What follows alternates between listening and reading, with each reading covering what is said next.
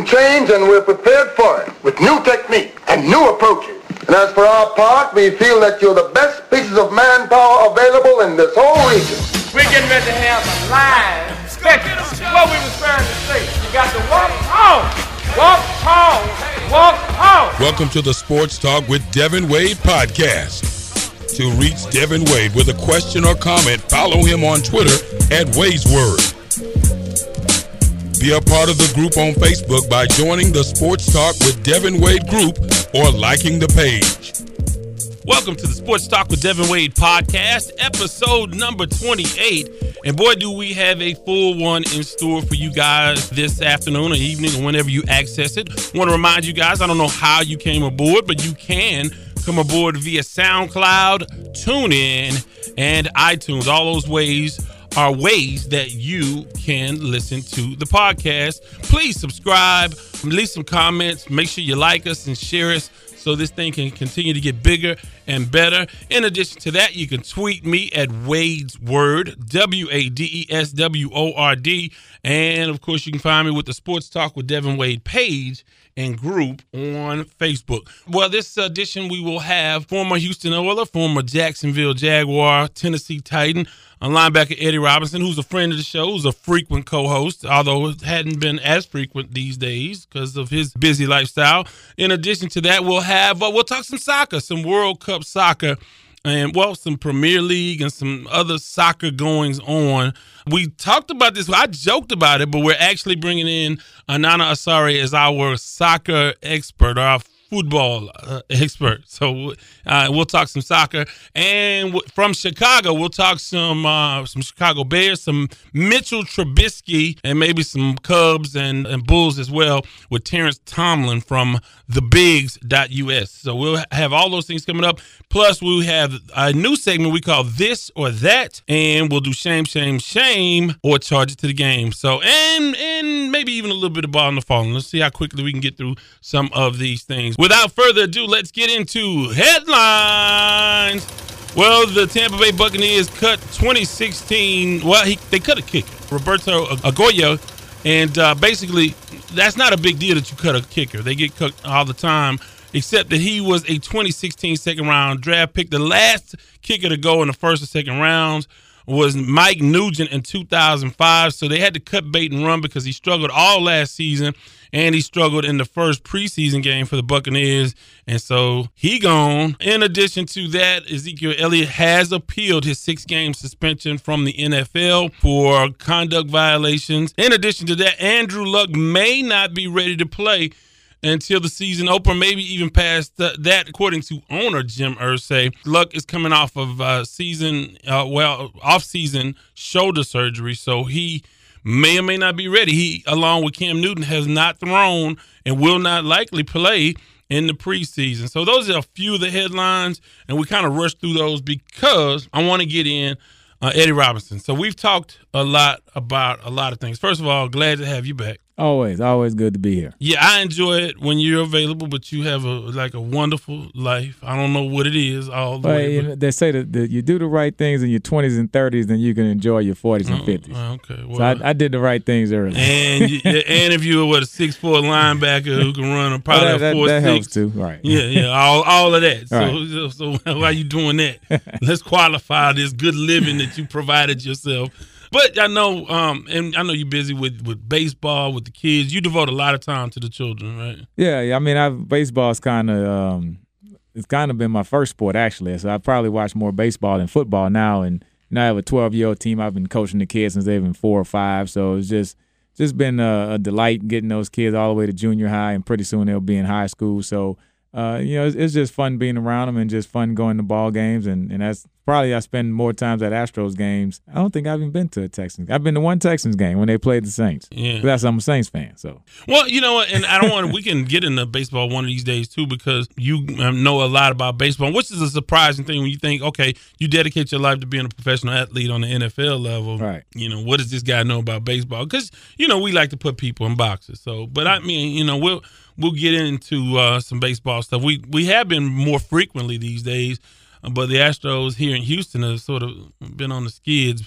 But I want to get your take first and foremost on Let's get into Colin Kaepernick, because I don't think that all of this stuff, when I think the last time we visited, I still was under the assumption that he was going to get a shot. It's no big deal. He's not being blackballed. His time will come. Stop panicking.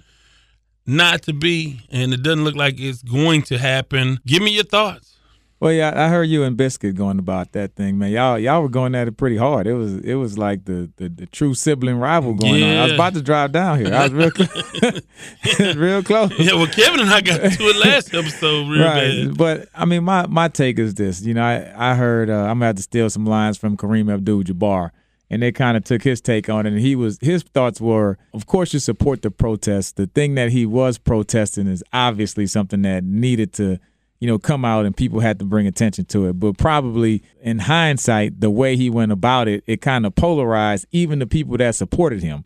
So you kind of put some people who were, hey, I'm 100% behind what you're protesting, but the way you're going about it, I'm not in pursuit of that. So then what happens is it's more about him not standing up as opposed to the issue, which nobody is talking about. So now it's the whole thing about Kaepernick, and is he going to play again? Is he going to stand up again? And the whole injustice of police officers and the different type of injustices that they've done towards individuals is kind of taking the back seat. So it's kind of unfortunate that the things didn't go the way he planned. But you have to applaud a young man to stand up and put his career and his livelihood and the thing he's been doing ever since a kid to put that on the line. And I think his just due will probably come much years later, kind of like Muhammad Ali. When he avoided the draft, I mean, they were booing him, they were hissing him, and he wasn't a public figure. He was a Muslim. So nobody liked Muhammad Ali. It wasn't until there was a segment that didn't. He was the people's champ for a lot of people. He was the people's champ, but mainstream America, they ballyhooed Muhammad Ali and they put him on the back burner. And he was not a popular guy. Nobody liked him. It was George Foreman who was America's champ at the time. Well, no, it was Joe Frazier. Well, yeah, but George Foreman was waving the flag when he won at the Olympics. Well, and he made that was in '68, so that was a little bit after that. But but the Ali thing, it didn't come back. He kind of had to, but he took his stance and he stayed by it. He did the. I'm not going to Vietnam and everything, but it was very controversial at the time. So I appreciate how you have treaded lightly, but no, we're not going to do that. You're going to pick a side. Would you sit? Should they sit? Should people boycott? I need to hear from you, an NFL player. Well, these owners. You sat across the table, negotiated with them. I'm not letting you off the hook like that. Give me something. Well, when you're dealing with 32 billionaires, 32 of them, they all billionaires. Like, you got to be a billionaire to get in that club. Right. Let's just be honest. That's an exclusive club. There's only 32 of them. So, I mean, they can basically do whatever they want to do. So you can boycott, protest, miss the whole season, whatever you want to do, not watch games. The money's in the bank. It's going to happen. You're not going to make a stance, and you're not going to make them do something that they don't want to do. Period. Point blank. So you don't think a boy? Hold on, let me tell you. So my thing is, I was talking with some of my fraternity brothers. They're like, man, Eddie, what you would have done? I like, well, when the Million Man March came and everybody was saying, it was during the football season, man, you need to skip practice and come to the Million Man March. I said, man, I'll be over there at practice at Knight Bryson Sharp at 8 a.m. Didn't even think about it. It wasn't even a consideration. So that's what I'm saying. I can totally applaud a guy for taking the stance that's going against the mainstream. I wish more players would have done it, but they didn't. Some did. But I think it's one of those situations right now where more than likely he won't play another snap in the NFL. You never know. It could be that one owner who goes contrarian and say, hey, we need the guy. I mean, the biggest thing is everybody wants to win.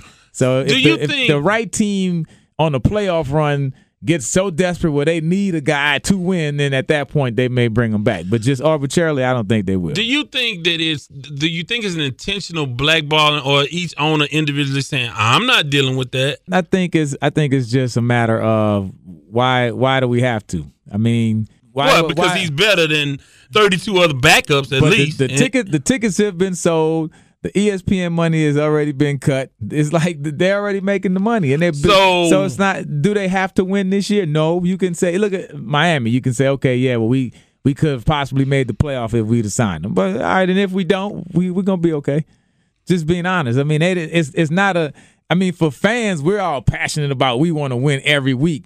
The owners, it's a business. They're billionaires. You don't become a billionaire by not stepping on somebody's back along the way unless you inherited the money. That's just my personal belief. Well, but here's the deal. That's fine, but those billionaires are expanding their billions and millions because people like us who actually watch and purchase products and support the program, support the product. So what if that audience is cut by 15%? All right. So what if all 12% of African Americans who live in the United States boycott football? Yeah, that would make It won't make a difference. It will make a huge difference. Maybe you talk about the Falcons. Maybe the Saints on a majority black season ticket holder base anymore. The Falcons. Who else could I think of? But again, you got a lot of African Americans at the game.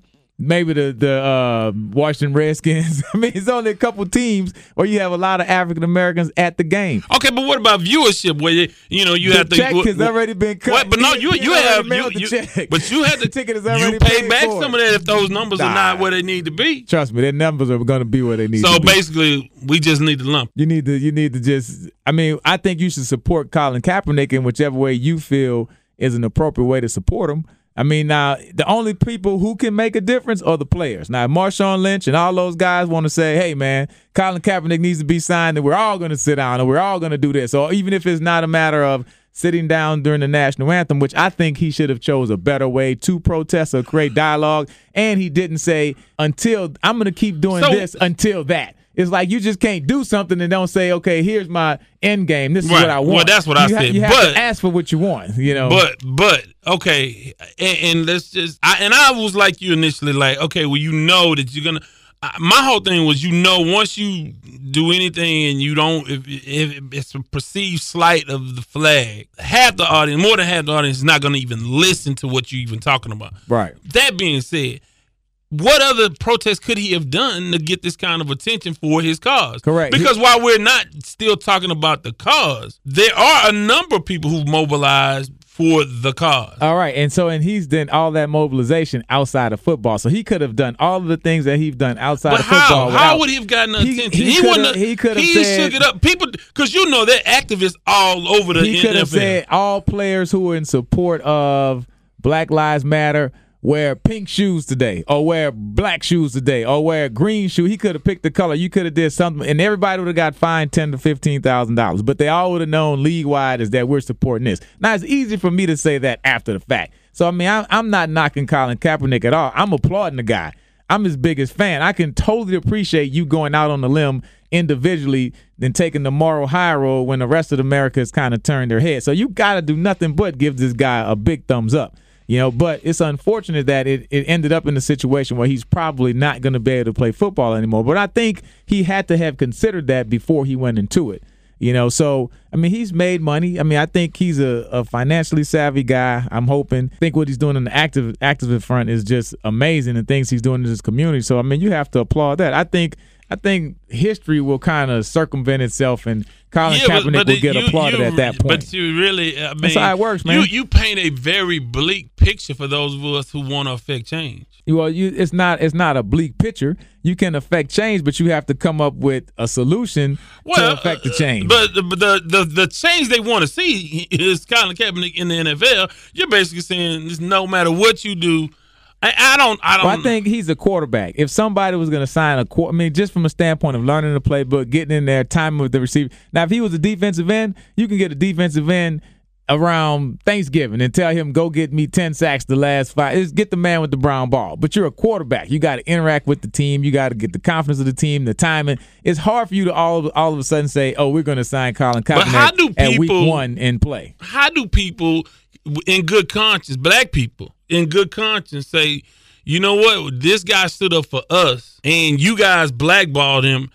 How do we continue to support that, this product? How do I in good conscience, and I'm speaking for a lot of my listeners, right? How do I in good conscience watch this product when you don't care about me, you don't care about black people, you don't care about black lives? How do you reconcile that? Well, and then again, I'm playing devil's advocate. Right. Well, I think I think you can't really go that far because from what I can recall, and I haven't been paying a whole lot of attention to it, to be honest with you, I don't think any owner has come out and say, hey, I don't care about Black Lives Matter. Well, no, they're not. Nobody would. But again, by if you are turning your back on a champion of this cause because he took a social stance. But nobody said it was because of that. So well, of course they're not. So I mean, I'm gonna play devil's advocate right back. But the point is like 32 teams don't sign a 29-year-old quarterback who went to 3 NFC championships in the Super Bowl. He's good enough to play in the NFL, even if you say, hey, minimum. This ain't Tim Tebow we talking about. Minimum salary, he's good enough to play, et cetera, et cetera. I mean, when you look at the trash in these preseason games, right? Come on. And you say that the what he's accused of is not like he was doing anything negative in the community. He didn't beat women. He wasn't selling drugs. So it's a whole lot of other guys who've gotten 3, 4, 5 chances, and they've done 90% things way worse than Colin Kaepernick. So is it unfortunate that he doesn't get a chance to play? I still hope he does. Maybe not this year, maybe next year. You never know. All you need is the one owner to say, hey, get the guy. Yeah, and I try to look at the landscape of the NFL. Seattle would have been a fit. What about the LA teams? I mean, you have Chargers. Yeah, those are two teams. Not the Raiders, but the Rams and the Rams and the Chargers. And they all have established quarterbacks, so you would be looking at him in the backup role. So then from an owner and a media relations standpoint, it's like, okay, do I get a backup who I have to have getting interviewed all the time? Hey, by the way, Colin, are you still going to – But are you going to take a knee or are you going to stand up now? He already said he's going to stand for the national anthem. Right. But, and you lived through so much and played on one of the most tumultuous teams in the NFL at that time, right? And with the Oilers and all the stuff they went through, and and I know that 1 week, 2 weeks after he signed, he goes through 2 Wednesdays of questioning, right? And it's over. It's over. It's always a new story. It's always because the games scoop. become the story again, and Correct. I think the NFL is in some long-term trouble because of CTE, because of issues like this, because of the next issue I'm about to bring up, because, again, this is one that I've gone berserk over, right. And people don't understand where I'm coming from, and I want to transition and pivot to Ezekiel Elliott. This drives me crazy. Okay, so here we are. You have conflicting accounts of what happened or what didn't happen with Ezekiel Elliott, and I'm not a Cowboys fan, and I'm not advocating. You sound like Stephen A. Smith. You got to do. I'm the not a Cowboys fan disclaimer before you start talking. But you have to put a lot of disclaimers because now, I mean, I've gotten crazy hate mail behind stuff that I didn't even say. So, you put these qualifiers out there. And of course, and I've said this all along, if Ezekiel Elliott did commit domestic violence, if beat her or battered her or whatever the initial accusations were, then they should get him. Correct. Here's my problem, and I think I know where you're going with this as well. The NFL should not have more power than the law.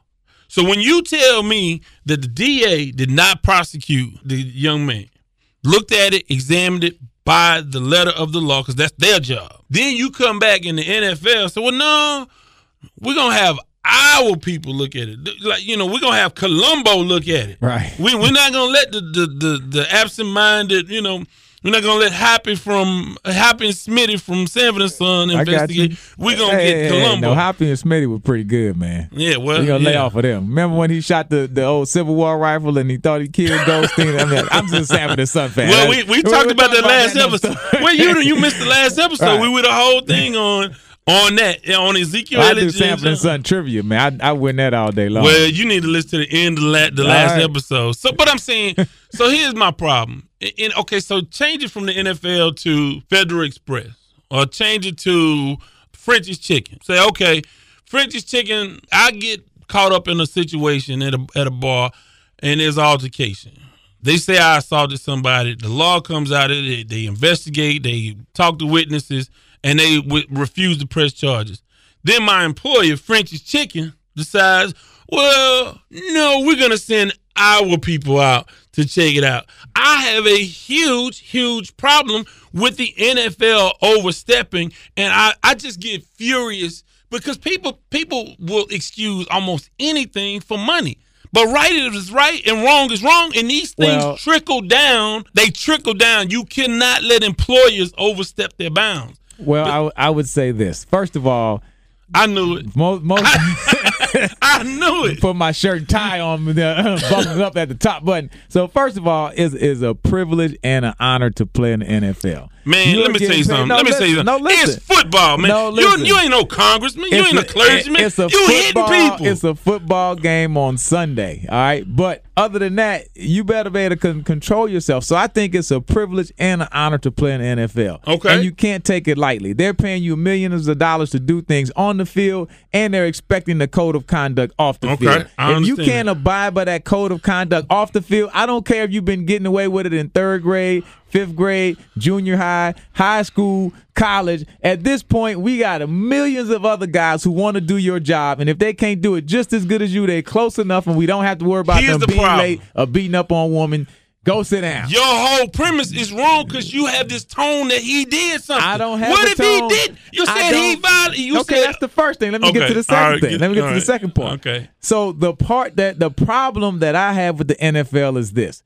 Is getting to a situation when you start having your own judge and jury outside of the legal system, right? Then it becomes to a he said, she said. And if you look at what the people are saying, and of course we don't know, but according to what they say, she sent text messages saying that, hey, I'm going to set you up. I'm going to get you in trouble. You better not do this. You better not do that. So as a former player and just as a man in general, I'm a single guy. So if you're dating somebody, you have to say, okay, I'm putting my career at risk because of what she could say that I did without any proof. Right. Now, domestic violence is a very serious situation, and anybody who puts their hand on a woman should have to sit down. You should lose your job, whatever the negative repercussions should happen, because that's something, if you have a daughter, a mom, whatever, you don't want that to happen to them. Right. Nobody knows whether he hit her or not. But if he did, he should be suspended. But from the standpoint of it's inconclusive and hasn't been proven, in my opinion, I don't think he should be suspended because nobody has proven it. In the court of law, which if they had an opportunity to prosecute Ezekiel Elliott, well, they refused. I don't think that they would have said, oh, we're going to give him a pass, because of whatever. I don't think that would have happened because, prosecutors make a career out of getting an NFL player who's the number 1 pick and the leading rusher, and all of a sudden he prosecute him and he slam him with whatever and get a conviction. Most prosecutors not going to pass that opportunity up. Right. So from that standpoint, if it doesn't go through the legal system, then I kind of feel like, well, it's kind of hard for the NFL to jump over and do it. But the first thing you said was, hey, the NFL, they're taking a step back because, they have an image to protect. So the NFL is like, hey, we have an image to protect. But how do you have an image to protect for Ezekiel Elliott, but you don't have an image to protect when it comes to blackballing a star quarterback? Well, Ben Roethlisberger. So, we could go on and on. Right. When he got in trouble, it was the same thing. But I think what the NFL is saying now is, hey, maybe we were soft. It's obvious. But you can't have it both ways, Eddie. The stance on domestic violence has been heightened since Ray Rice. Let's be honest. I understand that. And this wouldn't have happened. If the camera wouldn't have been in the elevator, then we probably wouldn't be where we are now. But because of that, and as an NFL player, you have to know I'm getting paid millions of dollars to conduct myself on and off the field. Now, if I need to hang out with a certain type of woman, I need to have a person standing in the room with a video camera, whatever freaky stuff you got to do to protect yourself, whatever that means. And so don't put yourself in those situations. But if you do and you get caught up, then you know the consequences. And so you have to live by. But again, you blaming what could be the victim in Ezekiel Elliott. He absolutely could be the don't victim. Wear the short skirt, Ezekiel. Correct. But my point is that's what you're telling me. Hey, but my point is this. Don't put yourself in those situations. But again, what situation? To fall in love? Be a young man sowing his royal oats? Well, everybody have a right to do that. But what I tell people, and everybody has to learn this the hard way, and it's a good lesson for him too. When a woman show you crazy, believe it. Don't sit up here and say, oh, she really not crazy. Nah, she crazy. She showed him some signs of craziness. She either said, I'm going to get you. She texted him something. I'm sure the craziness was way back when, and he chose to ignore the craziness. Everybody's done it. You had some women that I've had a lot of crazy. She ain't that crazy. Nah, she's that crazy. Well, and we could go on and on with this because I really would like to, but I want to go to a segment that we have. Well, I got several segments, and I have one. This is shame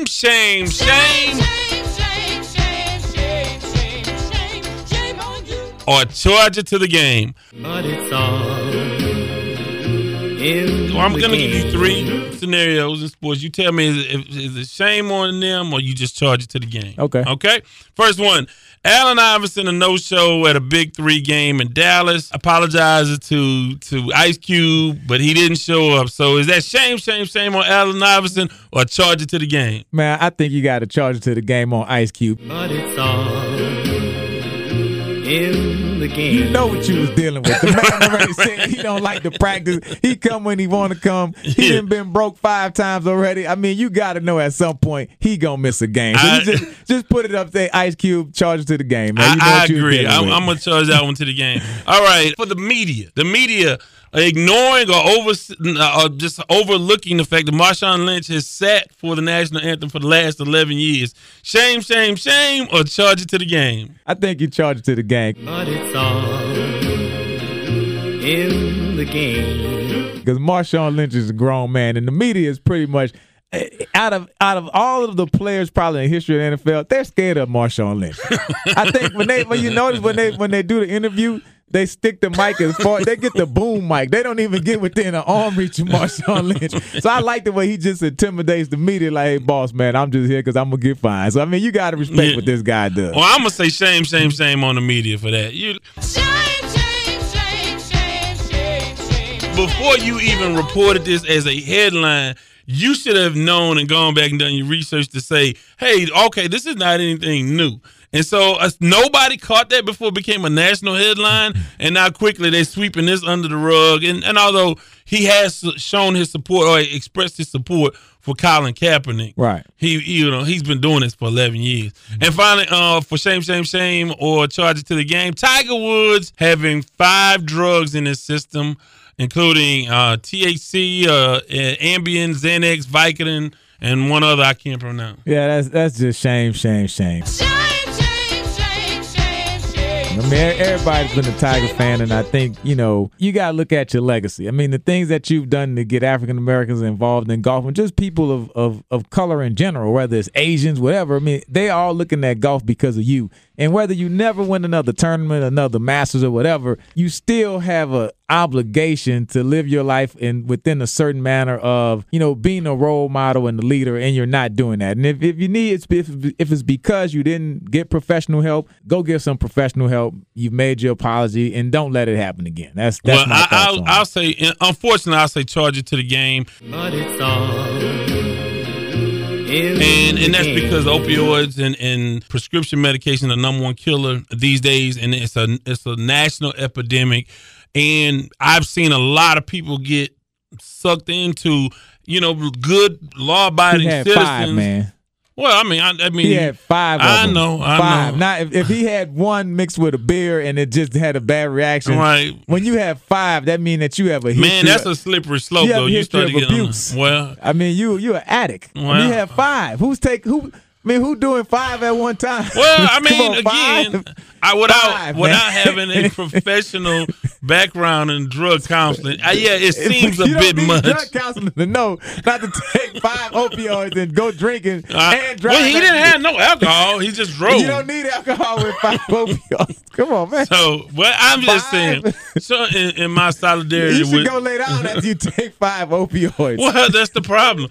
We had this discussion about Zach Randolph. Why was he in the street playing music? Because he was high. When you high, you make bad decisions. He was high. That's why he got in the car. If he was sober, he wouldn't have done that. But 5 opioids, I mean, come on, man. Yeah, so we differ on that one. So that's shame. New segment that I have not done before. And this one is called This or That. The choice is yours. You can get with this or you can get with that. You can get with this or you can get with that. I'll give you a choice of 2 things. You tell me which one would you take. Deshaun Watson or Mitch Trubisky? I'm going to go with Deshaun Watson. And I will go with, I'm going with Deshaun Watson as well. Going to a Big 3 game, or no, not even going, watching a Big 3 game or preseason football? Probably a Big 3 game. I just have no patience for preseason football. Half those guys won't be there in 2 weeks. Okay, and finally, Mike Trout or Giancarlo Stanton? Oh, you got to go with Mike Trout. He's the best player, and he can do more than one thing. Now, Stanton great player, but Mike Trout just is a better hitter. He's all around. Finally, Betty Wright or Omarosa.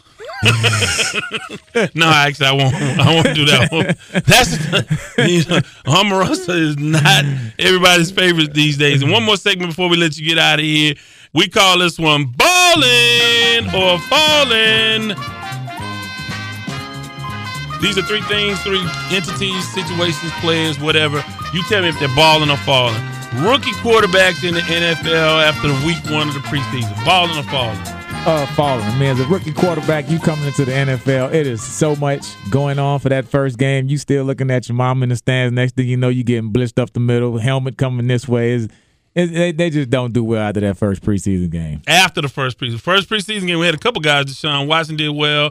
Mahomes and Kansas City did well. What Trubisky happens, did well. They do well in the fourth quarter against the backups, the guys who not going to be there. Then the next week, they move them up to first string, and then they get their little heads knocked off. I mean, you abuse rookie quarterbacks. There's not too many of them that have success. And also, now for I'll say rookie quarterbacks right now are balling.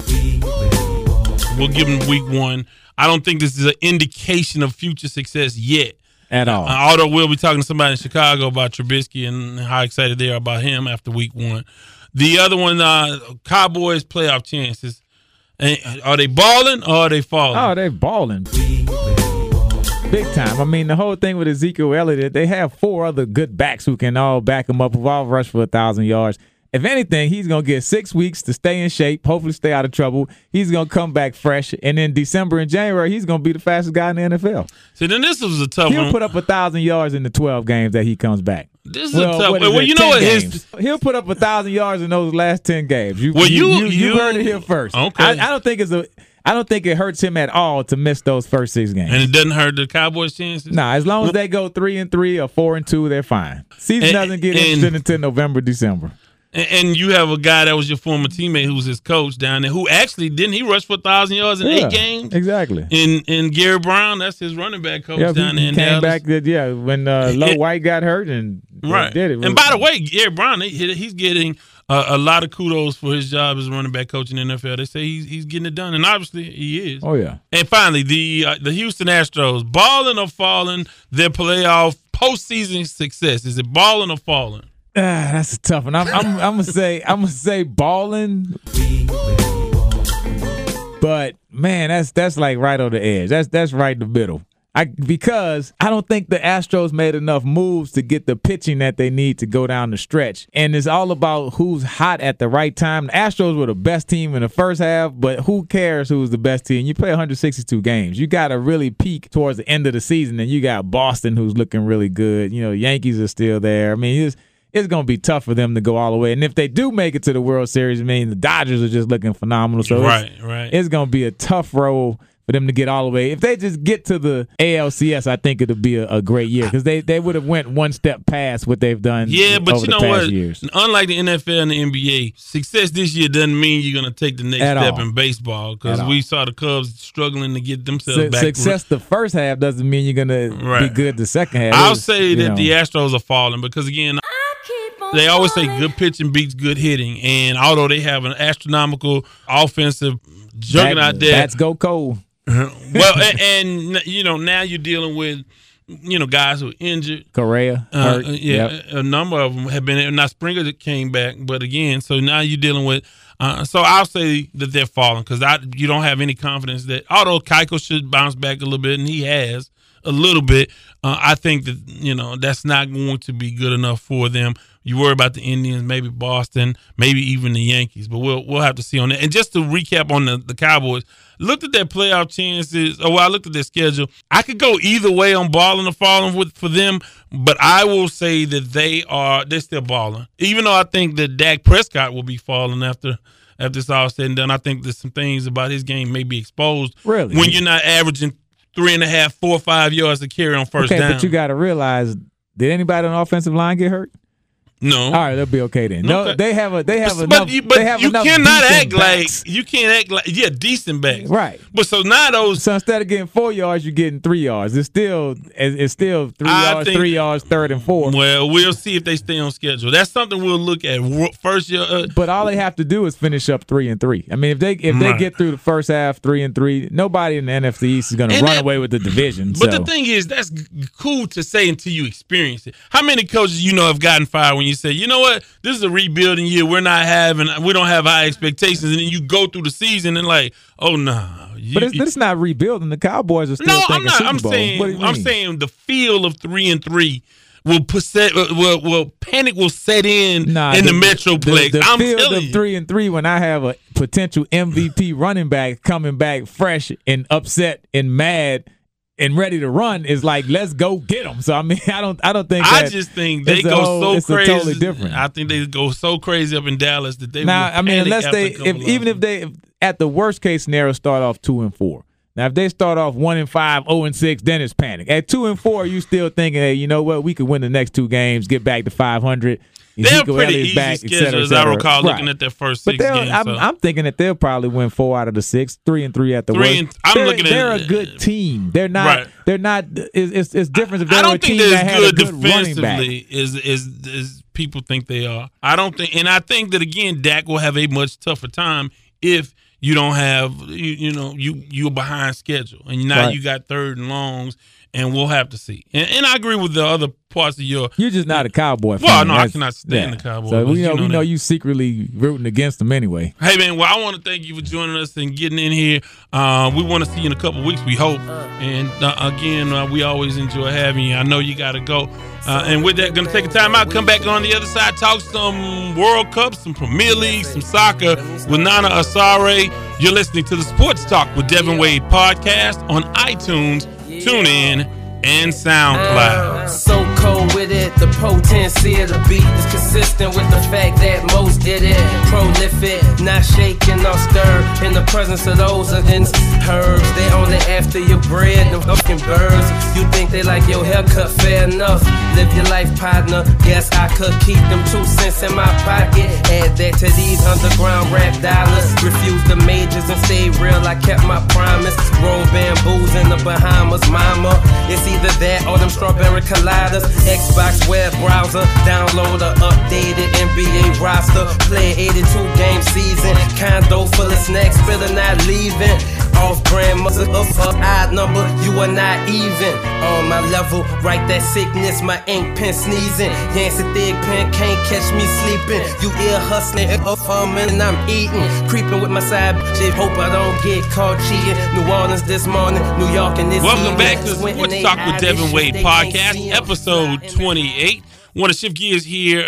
Thank Eddie Robinson for stopping by. I want to shift gears and talk a little bit of soccer right now. We had a guy on, a couple months ago, and we talked about the Black Stars of Ghana, and we talked about some soccer. And I told him, and I meant it. I said, well, you know what? You're gonna be our soccer expert. So Nana Asare is in the building for podcast 28 to talk a little bit of soccer. And the reason why is because Premier League and some of the bigger leagues around the world have started their season. So as quickly as you can, it's hard to encapsulate all the information, but as much as you can, tell me about what went on this offseason. Because I do know about the big transaction with Neymar, and you can throw that in too, but sort of review this offseason for us as it pertains to the world of soccer. So this has been the summer of soccer. What I mean by that is it's been such an amazing atmosphere here in the United States in terms of soccer, build-up of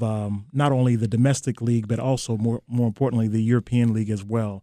One of the interesting things about this summer of soccer here in Houston, we had Manchester City and Man United, 2 of England Premier League's biggest clubs, play right here in a crowd of, I was at the game, it was about 67,000 people there. Great atmosphere, unbelievable. What did you find of the crowd? Were these knowledgeable soccer folks? Were these English expatriates, or were these people who came over just for the game? Were there a lot of native Texans and Houstonians from what you could tell? All of the above. So the awesome thing, and I'm going to big up Houston for a second here, we are indeed an international city. You don't know this until you go to a game like a soccer game and you see 67,000 fans, all of which are from different backgrounds, different communities, different racial, gender, and also economic backgrounds, including professions. So, yes, this has been a very, very revealing story for Houstonians to tell. I predict that when the World Cup is coming in 2028 in the United States, Houston's going to be one of the cities that is going to be able to host a host city for the upcoming World Cup games. And I just saw today there were a list of a couple of stadiums that were already being considered as sites for the joint U.S.-Canadian World Cup. Is that right? That's correct. Yeah. That's So correct. I saw that. So Houston is in the mix. It's going to be in the mix based on these numbers. I know that normally there's a large Hispanic population that comes out for soccer games here in Houston. How did they come out for the Man City game? They do. But again, obviously, Latin America, Hispanic, Latino crowd is going to be the bulk of that. But you also notice a lot of folks from Asia, Africa, Central America that come out to these games. And it was so interesting because both teams actually have players from these countries and these continents that we're mentioning. And so you get to see some of that atmosphere. It's a lot of country pride, a lot of, when you can recognize a guy from your home country that's playing for one of the biggest clubs in the world, it's a lot of pride that goes into that. And then you get to see them live on your home turf. It's just an amazing atmosphere. The other aspect of it is that the English Premier League teams actually enjoyed being in the United States. They got to spend some time in L.A. They got, in terms of the Man United, and then Manchester City, I believe, Manchester City was out in L.A., and I think Manchester United was here in Houston throughout the entire week. And so they ranted and raved about our facilities. And can you imagine one of the world's biggest teams coming to the United States, and staying a whole week and saying, man, you guys have some of the best facilities in the whole world, and we're not even known as a soccer country. Right. So that was very encouraging, and it tells you a lot about where the U.S. is in terms of infrastructure development, in terms of sports. And so the other aspect of it is that the Houston Stadium, the NRG Stadium, sits about 80,000 plus. You can fit that number very easily, in terms of soccer spectators. So it's a sport that transitions very well in terms of even American football spectators because of the offseason not being in play and being able to bring some of the big namers, the Paul Pogbas, the Romelu Lukakus, the Wayne Rooneys of the world. You can bring them into a place like Houston and people will come out and watch because, hey, it is the big thing. And it's been indeed a summer of soccer with some of the other 7 or 8 other teams that were involved, biggest clubs in the world, Barcelona, Real Madrid, PSG, Paris Saint-Germain, where Neymar just went to, Roma in Italy, Juventus is in Italy. So you see a lot of this build-up, and I think soccer is definitely on the incline, not on the decline. I would not be surprised within the next 5 to 10 years that you're starting to see not only a huge shift in terms of the marketability of soccer, but also just sheer volume of how many people are watching it. I see that happening. And I think that it can be a kind of a dinosaur when it can, because although I think that we've talked about this before. I would watch World Cup, and I can see myself, and I have over the last couple of years at least glanced, looked in a little bit more, kept up, got familiar with terms and player names. I'm more for me than I ever have been. I think it's kind of the ship has sailed for me as far as soccer being one of my top 3 or 4 sports. And for me, it's football, boxing, basketball, baseball. Those, and then I think maybe soccer's in there with hockey now, which again, it was never on the map. And obviously I want our league to be better. And I know that's a really, really sort of just an American answer, but I want us to be the best before I watch it. And I understand that the chicken has to come before the egg. We have to watch and support soccer before we get those premier players. But I mean, it's like it is a chicken or the egg first, because you like, well, I only want to watch the best. And if America isn't the best, why watch it? So it's a great point that you're bringing up. I've been following the MLS now for over 20 years. And I can tell you that in the last 10 years, it's made huge jumps. You talk about some of the world's biggest players. Yes, albeit they're coming at the latter end of their careers. They're coming in the cash in. They're still coming. So these are some of the names that have come in. World powerhouses that are legends in their home clubs. Thierry Henry, David Beckham, Kaká, who's currently playing in Orlando City. You've got the Steven Gerrard, who played for Liverpool. He was not a great success at LA Galaxy. You've got Ashley Cole, who's currently at LA Galaxy. You've had Robbie Keane, who's also an international player who played for Tottenham for several years, and also Ireland is his home country. But you get the sense that players now in Europe don't mind coming to the MLS. Didier Drogba, one of my all-time favorite strikers from Ivory Coast and also Chelsea fame, played in Montreal. So you're getting to see a lot of players. And not only that, I think the other aspect of it is that now that Jurgen Klinsmann's sort of out of the way, casting doubt in the shadows or casting doubt in the mind of the American audience, saying that, hey, I want all my players to play overseas as opposed to MLS. Well, now you have a lot more players that are starting to gravitate towards MLS in terms of European and also domestic players. So I think the MLS is on a high. Will it ever be the EPL or the Bundesliga or Serie A or Ligue 1?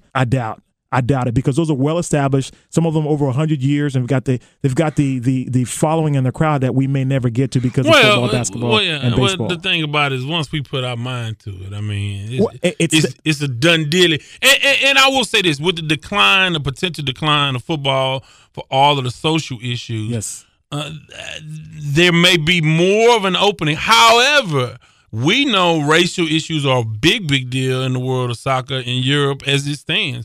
And then you got the hooligans and then a lot of racist stuff that's been going on. So they come with their own baggage that a lot of Americans are probably not aware of. Absolutely right. I would say this in terms of when you talk about, I teach health and kinesiology, so I have to talk about the dynamic aspect of the sport. In terms of athletes, the United States, if you look at the guys that are playing basketball, football, these are the guys that would be world-renowned in soccer. But because, once again, they don't grow up, just as you mentioned, you didn't grow up watching or following soccer or even playing soccer, perhaps. I played till like 9, and then it was time to go ahead and transition. So for a lot of people, it's a foundational sport. It's not something that they go through, play throughout high school and even to college and so forth. So the point here is that the guys, right, the soul brothers and soul sisters who can really make a huge difference, they're playing basketball and football. And so you're absolutely right. With some of these social issues, the CTEs, concussions, and all these things that are coming up, yeah, there may be a better way to market that towards those players. That would totally shift it. The other aspect of it is that when you are a 9-10-year-old and you look up on TV on ESPN, you're watching with your folks, and you see Neymar, it was just sold from Barcelona, which is already the second biggest club in the world, to another big club in France for $250 million. That's just the transfer fee, not his negotiation. Explain that. That was the headline. That's a whole different story. So the transfer fee, that means that he can negotiate to sign with a team. One team played another team $250 million. This is not his salary. This is just to talk to him to buy his contract if he's willing to come, right? Yeah. So if I can explain it a little bit clearly, the soccer world uses transfer fees. So a transfer means that you're moving from one club to another club. The home club that you are, let's say Club A, has your transfer rights. They have your dollar amount that they want, so to speak. Now, sometimes that's already built into the contract that you had with Team A. So if you're a high dollar player, they say, hey, before you can even think about leaving this place, this is the money that we're going to ask from. And that kind of puts everybody else on notice in the soccer world, saying, hey, if you want to do business with us or you want this player, this is what you're going to have to cough up. Now, it's a buy and sell. You want to buy low and sell high. So what they do, in the case of Neymar, he was bought from a club in Brazil at the time, and they waited 2.5 years to really release him because that team, his home team in Brazil, also wanted to make sure they capped him. They got bang for buck. They sold him at the right time. So they waited, and sold him, and they made their money. Well, now Barcelona, same thing. They said, hey, we already have Messi here, one of the biggest names in the sport. We already have another striker, I've forgotten his name already, but 2009 plays for Uruguay. 2010 World Cup, he messed it up for Ghana, and I'm not sure why I'm forgetting his name, but it'll come to Luis Suarez. That's the guy. That's the number 2 striker. And then you have Neymar, who is up and coming, youngest of all those three. They put a $250 million and 222 million pounds price tag in his contract, saying before PSG, Paris Saint-Germain, which is also owned by Qataris, which is a whole nother discussion. Right? Foreign or Arab influence, Arab dollars, oil money, says, hey, if we want to sell to anyone, this is the starting. And so, hey, guess what? They wrote the check. There was a little bit of gamesmanship going on, back and forth, whether he's going to leave or whether he's going to stay. This was a great opportunity for him. But just like what's going on with Kyrie, just to make some of the interplay here, he was tired of playing behind the shadows of Messi and Luis Suarez, sort of like Kyrie wants to go and build his own brand, his own team with, let's say, the San Antonio Spurs or whatever the case may be. So Neymar decided to depart. His transfer fee it broke all kind of world records. Just to give you some context in terms of the financial ramifications, the top 15 highest paid players in the NBA, Neymar's $250 million, which is $250 million, surpasses the top. His transfer fee but surpasses that's his transfer 15. fee. How much is he making? He himself will probably net upwards of $30 million per year. I heard, and don't quote me, my math may be a little bit off here, but basically his weekly pay is upwards of $550,000. His weekly pay. And that season is what, 9 months? Their season's about 9 months. They play a lot of games because you have so many different cups or tournaments, if you will, including Champions League, should PSG make it to the Champions League final. So there's a lot at stake here, but this is all surely for marketing purposes. And I don't think that they're trying to bank on Neymar for this year. Remember now, they're just trying to build their brand. They build the brand and also recruit other players. So in year 3, 4, 5, now they'll have that super team that can go play against Real Madrid and Barcelona. What's the shelf life for a top soccer player? Now Neymar, because like Ronaldo, Cristiano Ronaldo is the top guy. Absolutely, and he has been for one of the 3-4 years. Yeah, so it goes back and forth between Ronaldo. It depends on which fence you're on, Ronaldo or Messi. Right. Because Messi seems like you're not hearing as much Messi anymore.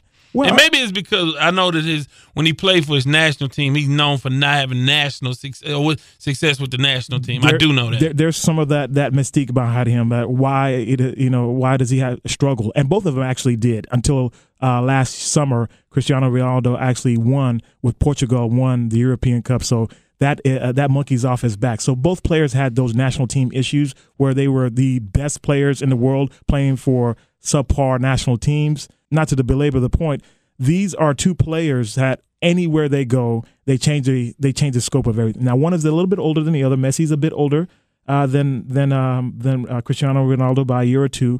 But in terms of that sort of fierce rivalry, they also play for two of the biggest clubs in Spain in terms of clash, Barcelona, Real Madrid. So you have this internal hate for one another already. How many times do they play each other a year?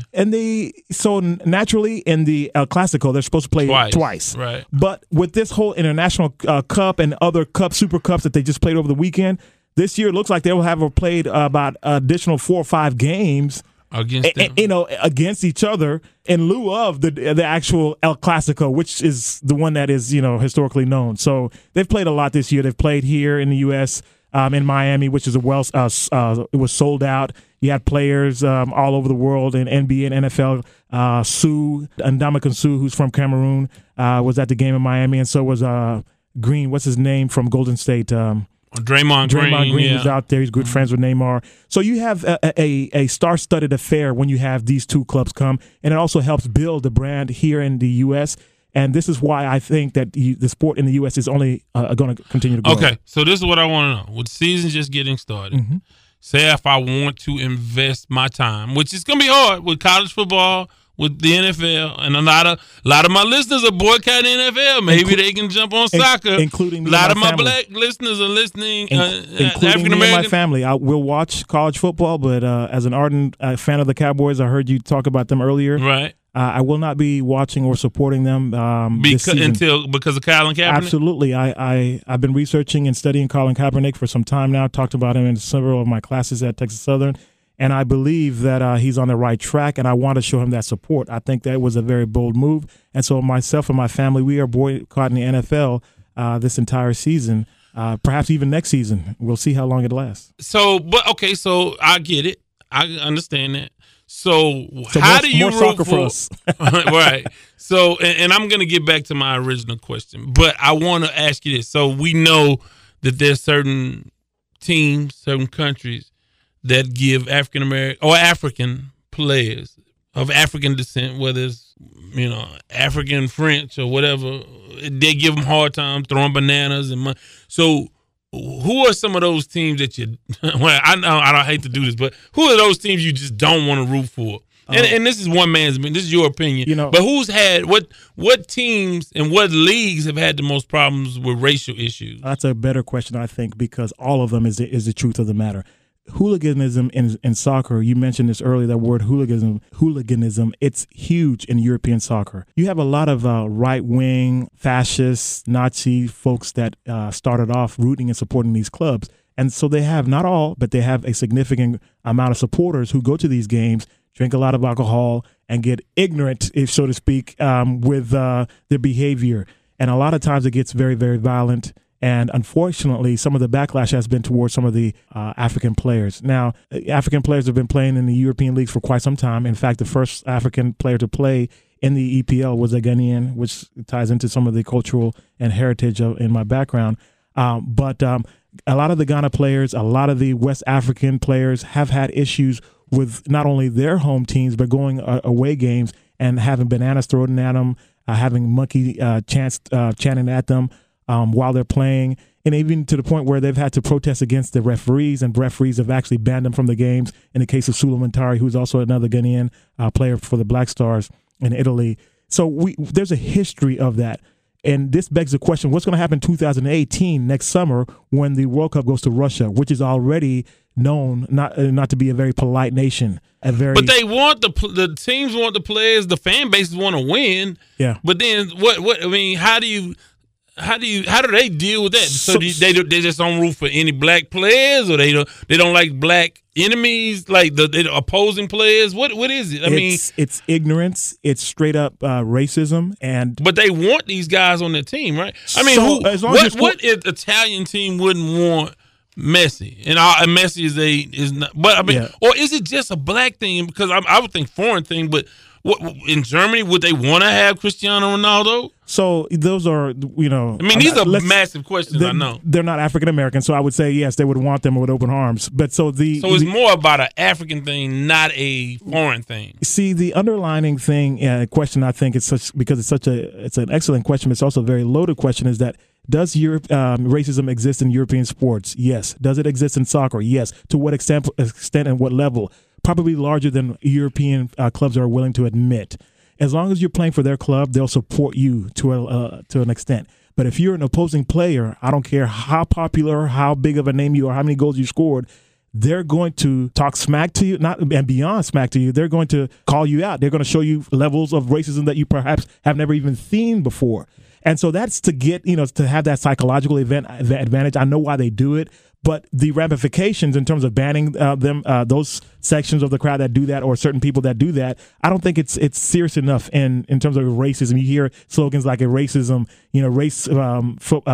from football, and they'll get out before the national anthem is played and they'll have a speech about, we need to remove racism from sport. And it's all lip service, because at the end of the day, every single game there's an incident, or if not every single game, certainly every season there's an incident that says, oh my God, are we going forward or backwards in this situation? And the African players, they a lot of times they don't know how to react immediately. Yeah, some of them have walked off. In the case of Suleiman Tari, totally walked off the pitch and said, "Hey, I'm not playing anymore." Ref gave him a red card. He said, "Hey, I don't care if you give me a red card or not, because I'm not going to play. I'm not going to stand for this." So he stood up and he protested, just like Colin Kaepernick did, and other African players started to support and see what he was doing.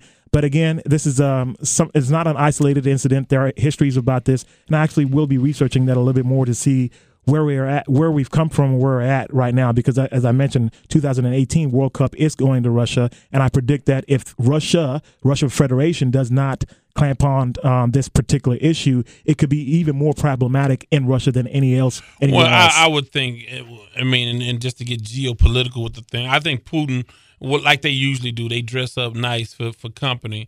And say all the right things, because they had this issue with the Olympics and the gay issue, and homosexuality and their views on dealing with that, and they cleaned up nice just for the Olympics. Yes, and as soon as everybody left town, back to the normal. So that's a great point. I mean, even Hitler did that in the 36 Olympiad. So maybe Putin will be able to control the Russians, his Russian population, but not necessarily those who are traveling from other parts of the world, like Poland, Hungary, Romania. I can't imagine Italy. As much hooliganism in Russia, because you're in Russia.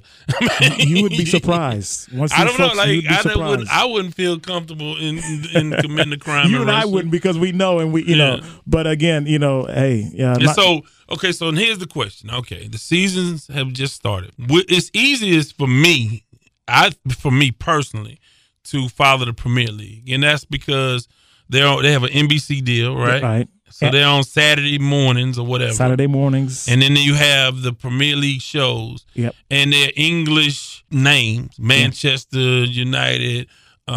So there's the partners. There's some brotherly love going on. Well, I'm just saying it seems easier. Yeah. Now you get into La Liga and Bundesliga. See, and all that, it's just a lot for me. So here we are. I'm giving you a scenario, and you navigate this for me. Although the Premier League is the more familiar league, and I know they had a big upset in who won the league last year, which was in terms of the Champions League, that was Real Madrid. No, who won Premier League last year? Premier League, it was the team that came from nowhere, right? No, that was the year before or 2 years ago. That was Leicester City. But the team that won it this year was Chelsea. Chelsea won. Chelsea won. Yes. Okay, so I know Chelsea. I've heard of Chelsea. They're blue, right? Yes, right. That's right. See, I know a little bit. So I'm starting off, and they say the way to become a soccer fan is to adopt a team.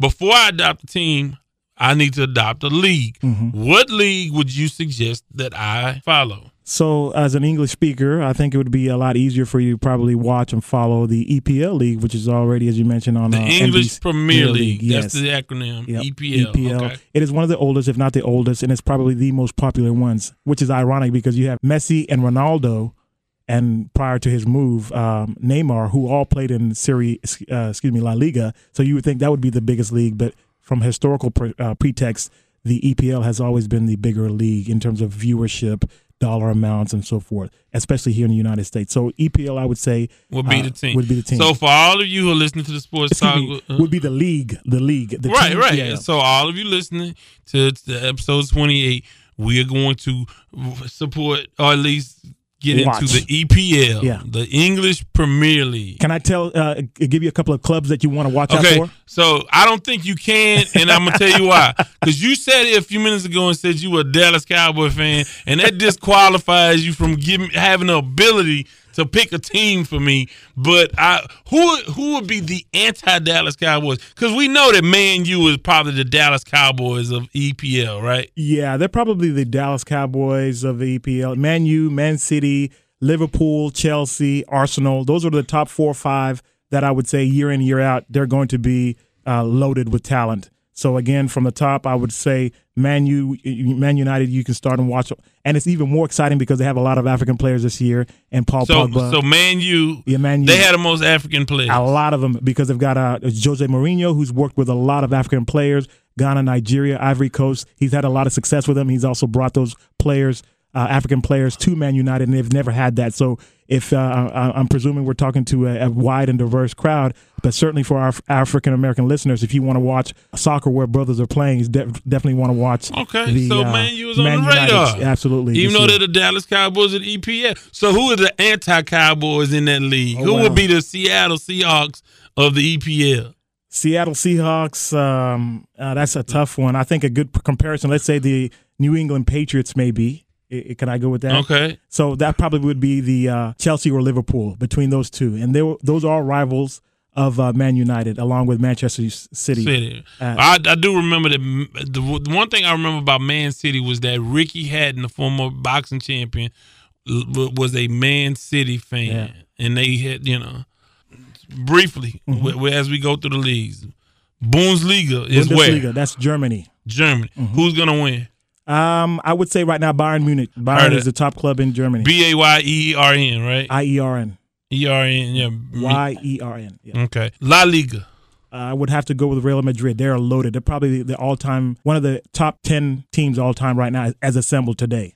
And all of these leagues just started Saturday, right? That's correct. So we by the time this comes out, we won't have missed but one, maybe 2 games. That's right. Right. Did Man U win? Man United did win over the weekend. They beat West Ham United 2-0. So Leicester City, will they ever rebound? That was just a one-time thing. Leicester is on Leicester City. Yeah, Leicester is on the how should I say? They're still trying to figure out Why were they so successful 2 years ago, and can they repeat that? So they're buying and selling a lot of players. They've trying to find a formula. Exactly. Like the Kansas City Royals in baseball. They let their coach, Claudio Ranieri, who found them that formula of success his first year there, took them to the EPL champion and won, the conference, and then also went to he's no longer there. So, well, I mean, could they have afforded to keep him? That's the problem, right? So, soccer. Do they have revenue sharing? Like, I mean, I know we can't get in all this, but do they have revenue sharing? And soccer, they do have revenue sharing amongst the clubs. If you're in the top league, right? So the EPL makes the TV rights; they get a percentage of that. But in terms of big time sponsorship, each individual club is responsible for their own sponsorship. Right. It's like the Yankees. So the Yankees have more, but they have a collective deal. Exactly.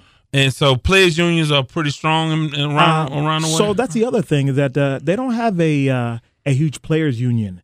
And there's so many different debates about why that is, but the unions are not known, to be very strong. FIFA is basically their father in a lot of ways on behalf of not only labor league, issues, they not negotiating deal with no. Usually FIFA handles that. They arbitrate. No, exactly okay. right. Exactly. See, as you get into these things, and I can actually expand on the conversation. But so we've done Bundesliga, La Liga, EPL. We said who was going to win.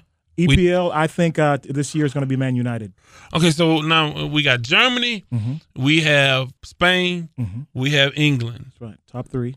And then give me another league. So you have Serie A, which is in Italy. Is that the next best? That's probably the next best. Serie A. Serie A. Who's going to win that? I would say Juventus or. You know what? I'm going to go with Juventus because they've won the last 6 out of 8 years, so I think Juventus is a good pick. Okay, and then finally MLS with the Dynamo in first place, right? Yeah, so the Dynamo is doing very well. I've been following their season quite. Their problem is going to be in the playoffs, I think. So who's going to win it all in MLS? Yeah, MLS. Why not go for the home team? Let's go for the Dynamo.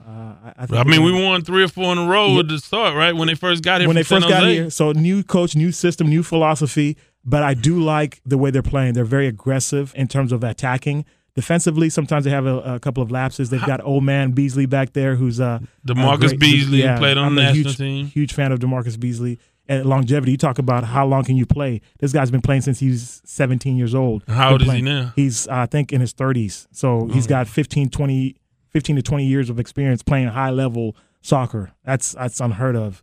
So he's definitely somebody that up-and-comers should be emulating to play like in terms of longevity. So I think we're in pretty good shape as far as we've gotten another springboard into the world. Because I do want to have the kind of conversations, believe it or not, that avid soccer fans can appreciate. That's so like I would like to have you on and people like, yeah, he really knows what he's talking about. But at the same time, you're still, for our audience, still introducing aspects of the game because it creates a fascinating potential dialogue about all aspects of this thing. But I do want to educate myself enough to where we can get into some real talk. Absolutely. Where I can give you my opinion. Absolutely. And tell you why you're wrong. Because how can you ever trust somebody when they say the Dallas Cowboys are their favorite team? How can folks get in touch with you?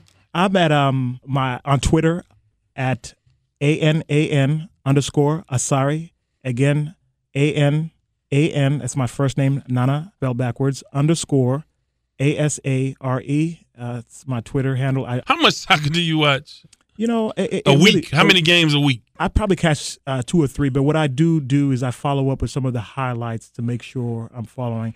And then also as a person of from the African continent, I pay attention to certain teams that I'm scouting or recruiting for the Ghana national team or other teams that we may be playing up in the upcoming African Cup of Nations. So it's a job for me as well because I am scouting a bit. I'm also doing a bit of recruiting. I'm keeping contact with our players who are also overseas. We have a lot of players that this year, for whatever reason, Turkey seems to be a huge attraction. So we have a lot of Ghanaian players that are leaving other European clubs and headed towards Turkey. Previously, it was Italy or Holland or even the EPL. But now all of a sudden this summer, Turkey has been a hot spot for a lot of the Ghana national team players. So I'll be following the Turkey League this this year as well. Well, we had to keep us posted. I want to thank all the folks that you brought to the podcast because they wanted to hear the soccer conversation, and I hope you guys stick around for the rest of the conversation that we have throughout a number of these podcasts.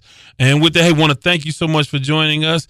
With this, we'll wrap up episode 28. We're going to catch up with Terrence Tomlin in episode 29, and we'll talk some Chicago Bears and some Chicago sports. That's in the next episode. But before I let go, I want to remind you guys I have some gear coming in.